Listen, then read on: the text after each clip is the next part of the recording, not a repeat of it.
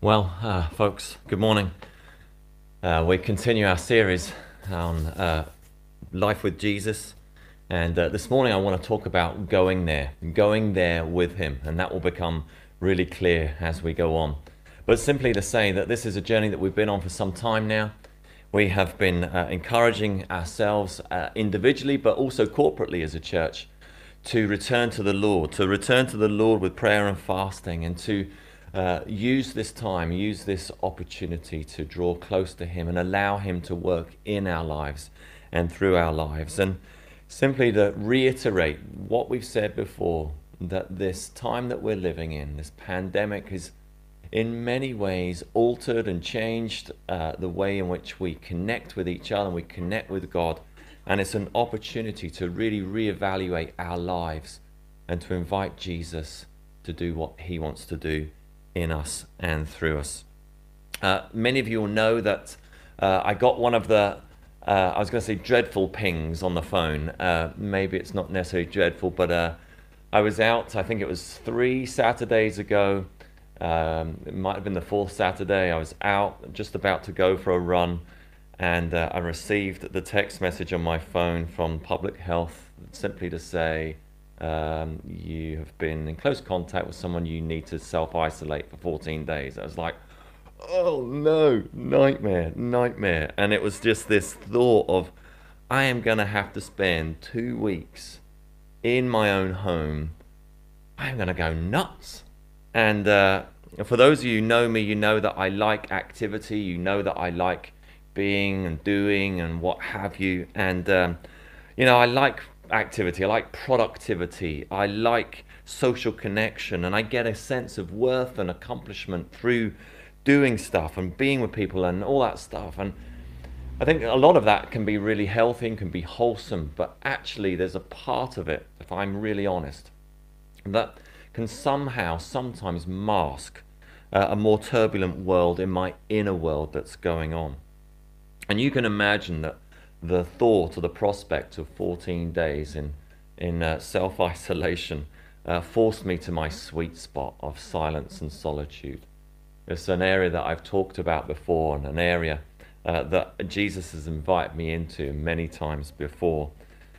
If I'm really honest, I don't like that space. I don't like the quiet. And part of that is because it provokes in me feelings, emotions, and thoughts that are sometimes unpleasant. Sometimes centered around fear of the future, and sometimes just fear of the past, and fear of the uncertain. When we're busy, when we occupy our time, when we're full of activity, it keeps us from those rotten kind of turbulent feelings. And we might call that word distraction. But with this 14 days, it gave me the opportunity, it forced me to go there, to go to places that I would rather not go to. And so today's message, as I've already said, is going there with him. And to help put us in this, the context of this, I want to refer to a really familiar passage that we know. It's the story when Jesus goes for tea at Martha's house, and together with her sister Mary, we have this story. We find it from Luke chapter 10, starting at verse 38. As Jesus and his disciples were on their way, he came to a village where a woman named Martha opened her home to him. She had a sister called Mary who sat at the Lord's feet listening to what he said. But Martha was distracted by all the preparations that had to be made. She came to him and asked, "Lord, don't you care that my sister's left me to do the work by myself? Tell her to help me." "Martha, Martha," the Lord answered, "you are worried and upset about many things, but few things are needed, or indeed only one. Mary has chosen what is better, and it'll not be taken away from her." This story is about hospitality. It's about inviting someone round for some food. And if you've heard the story many times before, you'll know how it unfolds, what we've just read there, that Martha gets the hump because she's doing all the work and she's away busying herself, whereas her sister Mary is actually foregoing what traditionally and culturally would have been her norm, would be to prepare the food as a woman, as well with Martha for the man and the rabbi teacher who'd come to visit. Instead, Mary chooses what would be culturally in those times more given to a male, and that was to sit as a student in the presence of a rabbi, listening to the words that Jesus said. Now, the word that Jesus uses here is to Martha is that she is distracted. And in many ways, it wasn't the problem that she was doing all the work and providing the food wasn't the issue. That wasn't the problem. I mean, being hospitable and caring for strangers as well as for neighbors is something that Jesus clearly encouraged and promoted. But the word here that Jesus uses, distracted, in verse 40, is the word perispeto, has the connotation of being pulled and dragged into different directions. And so Martha's, where she was at fault was simply she was being distracted from the one key component of hospitality, and that is to give attention and to be present to her guest, which was Jesus. Chantel and I, whenever we have folks around for tea, or dinner, which seems like a long time ago now, but whenever people come, guests come, we cook the food, we present the food. A kitchen and dining space is kind of the same area, and we have food together, we enjoy company and what have you.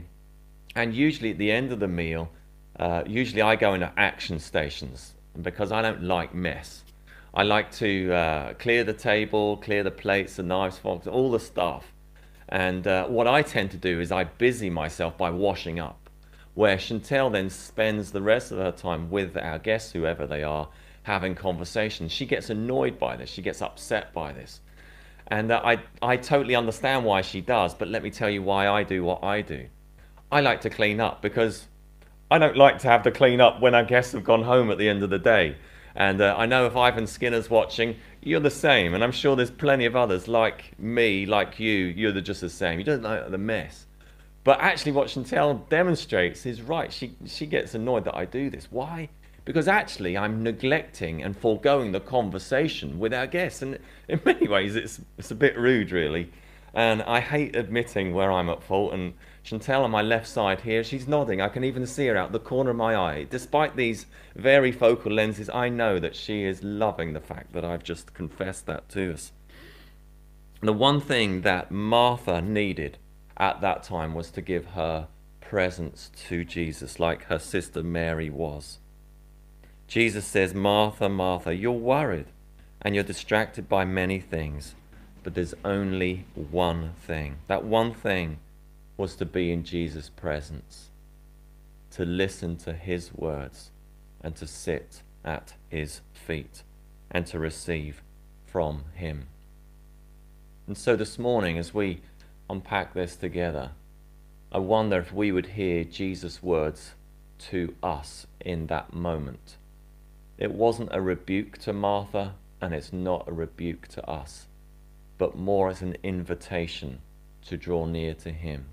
And so would we substitute our own name to what Jesus says? Paul, Paul, you are worried and distracted by many things. There is need of only one thing. And so back to my experience, my self-isolation.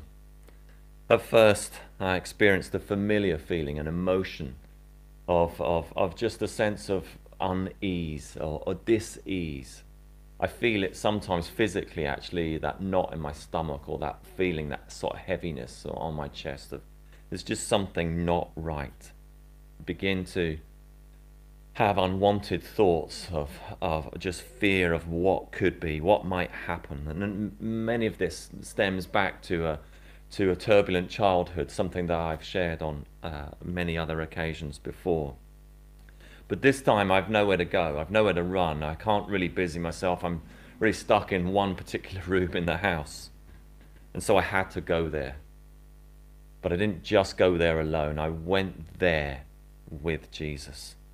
And something that really helped me during those 2 weeks was reading. Something, again, that I'm slightly averse to, but I spent some time reading a couple of books. And the first book, which I'll come onto in a bit more, was a book called Boundaries of the Soul. And its subtitle is How to Turn Your Overwhelming Thoughts and Feelings into Your Greatest Allies. The other book was a book on leadership by Brené Brown called Dare to Lead.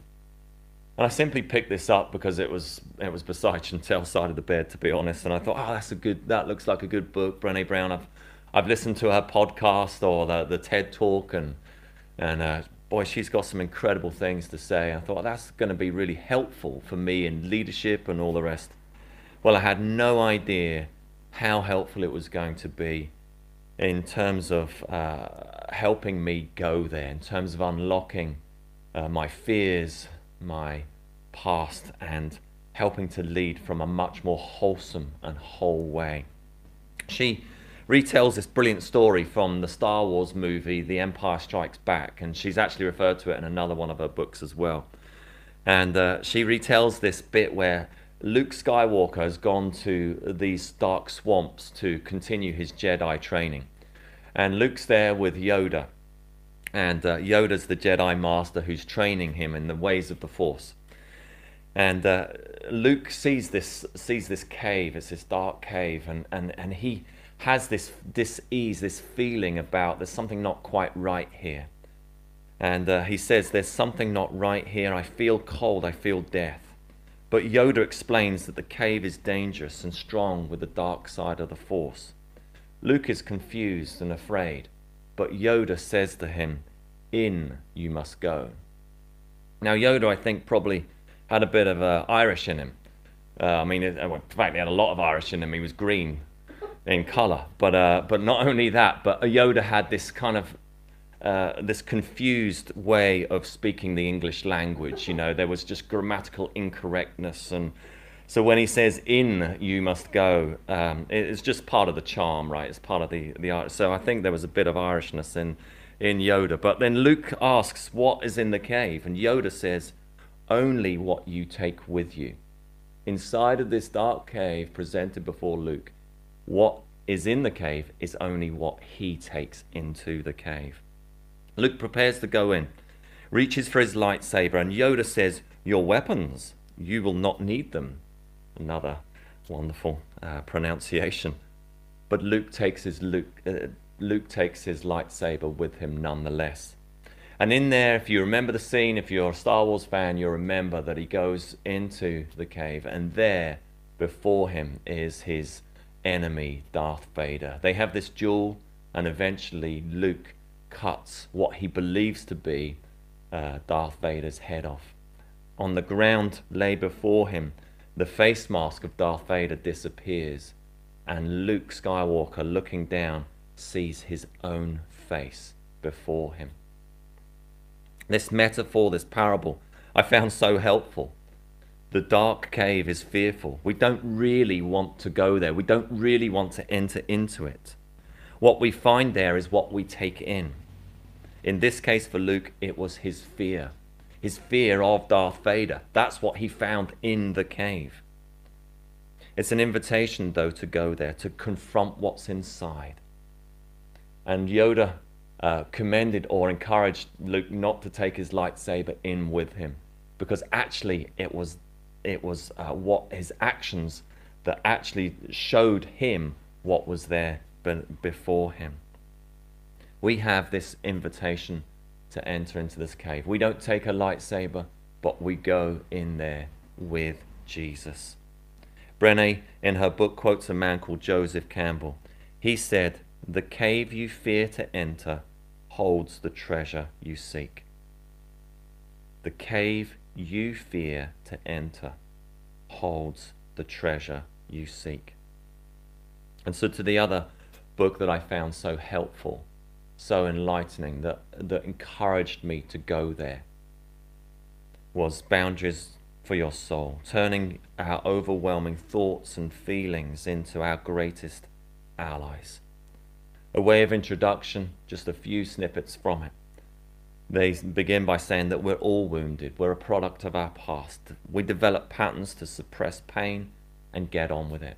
They quote Henry Nouwen, "A part of you was left behind very early in your life, the part that never felt completely received.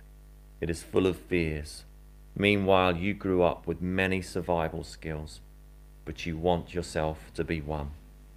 And some of us simply suppress the pain. We busy ourselves. We do other things to avoid actually going there. For some of us, we reason with ourselves, I just need to get over it. However, we rather avoid our pain. We avoid our unwanted thoughts, our emotional feelings. What we can do is begin to befriend them instead. It sounds counterintuitive that we would actually choose to go there. We rather run away from them. But actually, those thoughts, those feelings, those emotions, they have something to teach us. They have something to tell us. If we would but have the courage, together with the person of the Holy Spirit, to go there. Our thoughts, our feelings, our souls, that part of our soul needs to be heard, to be honored, to be understood. Instead of seeing them as our problem, as if we befriend them, they become our greatest ally. Like Yoda, in we must go. Now, folks, if you've been around us for any time, you'll have heard this sort of message before. This is something that I think, as we pondered our 10-year history as a church, that we began to realize is a real hallmark, it's a real strength of what we sense God has for us as a church community. It's this whole area of emotional health and well-being. We've said time and time again that in order to be spiritually mature, we need to be emotionally mature as well. They kind of go hand in hand. And unless we're prepared to, with the presence of Jesus, the presence of friends, and sometimes with the help of professionals to go there, our spiritual growth will always be hampered. It'll always be cut short. We must together go there with him. So whether this message is new to you or that you've been around us for some time, I guarantee right now I have your attention. You're thinking, you're feeling, perhaps, okay, you've got my attention. What do I do? What do I do? Because I think many of us just feel stuck. We feel stuck with the status quo. We've been so used to living our lives the way that we live them. We avoid this, we embrace that, and we just don't know what to do. And perhaps some of you thinking, feeling, just tell me what I need to do. Well, the bad news is there's no quick fix. There's no golden bullet, there's no magic pill. But the good news is that we have a Savior.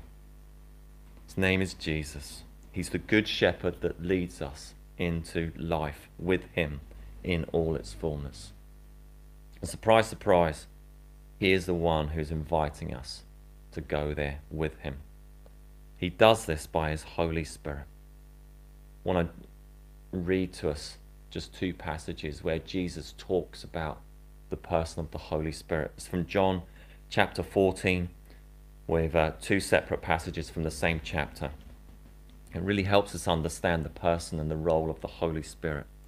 Jesus, before his death, is preparing his disciples, and he says these words, "I will ask the Father, and he will give you another advocate to help you and be with you forever, the Spirit of truth. The world cannot accept him because it neither sees him nor knows him. But you know him, for he lives with you and will be in you. I will not leave you as orphans. I will come to you." Then in 25, "All this I have spoken while still with you, but the Advocate, the Holy Spirit, whom the Father will send in my name, will teach you all things and will remind you of everything I have said to you. Peace I leave with you. My peace I give you. I do not give to you as the world gives. Do not let your hearts be troubled, and do not be afraid." Another word for advocate in other translations is counselor. And it's through the power of the Holy Spirit that changes us. Jesus preparing his disciples, saying, I've been with you, I've taught you, I've shown you the way to the Father. But I'm going to be with the Father, I'm going to leave you. But I don't leave you alone. You are not alone. Because the Holy Spirit's going to come, and the Holy Spirit is going to remind you of what I've said. He's not going to remind you of what I've just said through the Word and what we read in the Word of God, but he's going to add to that as well. He's going to speak tenderly. He's going to speak directly. He's going to speak specifically to each and every person. If we would but wait and be in his presence and listen and be attentive to his voice, his still small voice. Can we see the contrast here between Jesus' words to Martha and Jesus' words later to the disciples and to us who read it today? To Martha, he says, you're distracted and worried. But in these words in John's Gospel, he says, my peace I give you. We don't want the worries. We don't want to live in this inner turmoil. We don't want to keep stressing out and letting everything in our lives just get a hold of us and control us and affect the way that we live our lives. If we live our lives attending to and living through the fears that come into our lives, they're the things that control us. And our emotions can be fleeting and often not trusted. But if we would just tune in to what God is saying and receiving his peace, we begin to live the lives really that we truly want. Busying ourselves when God is simply inviting us to rest and abide in him.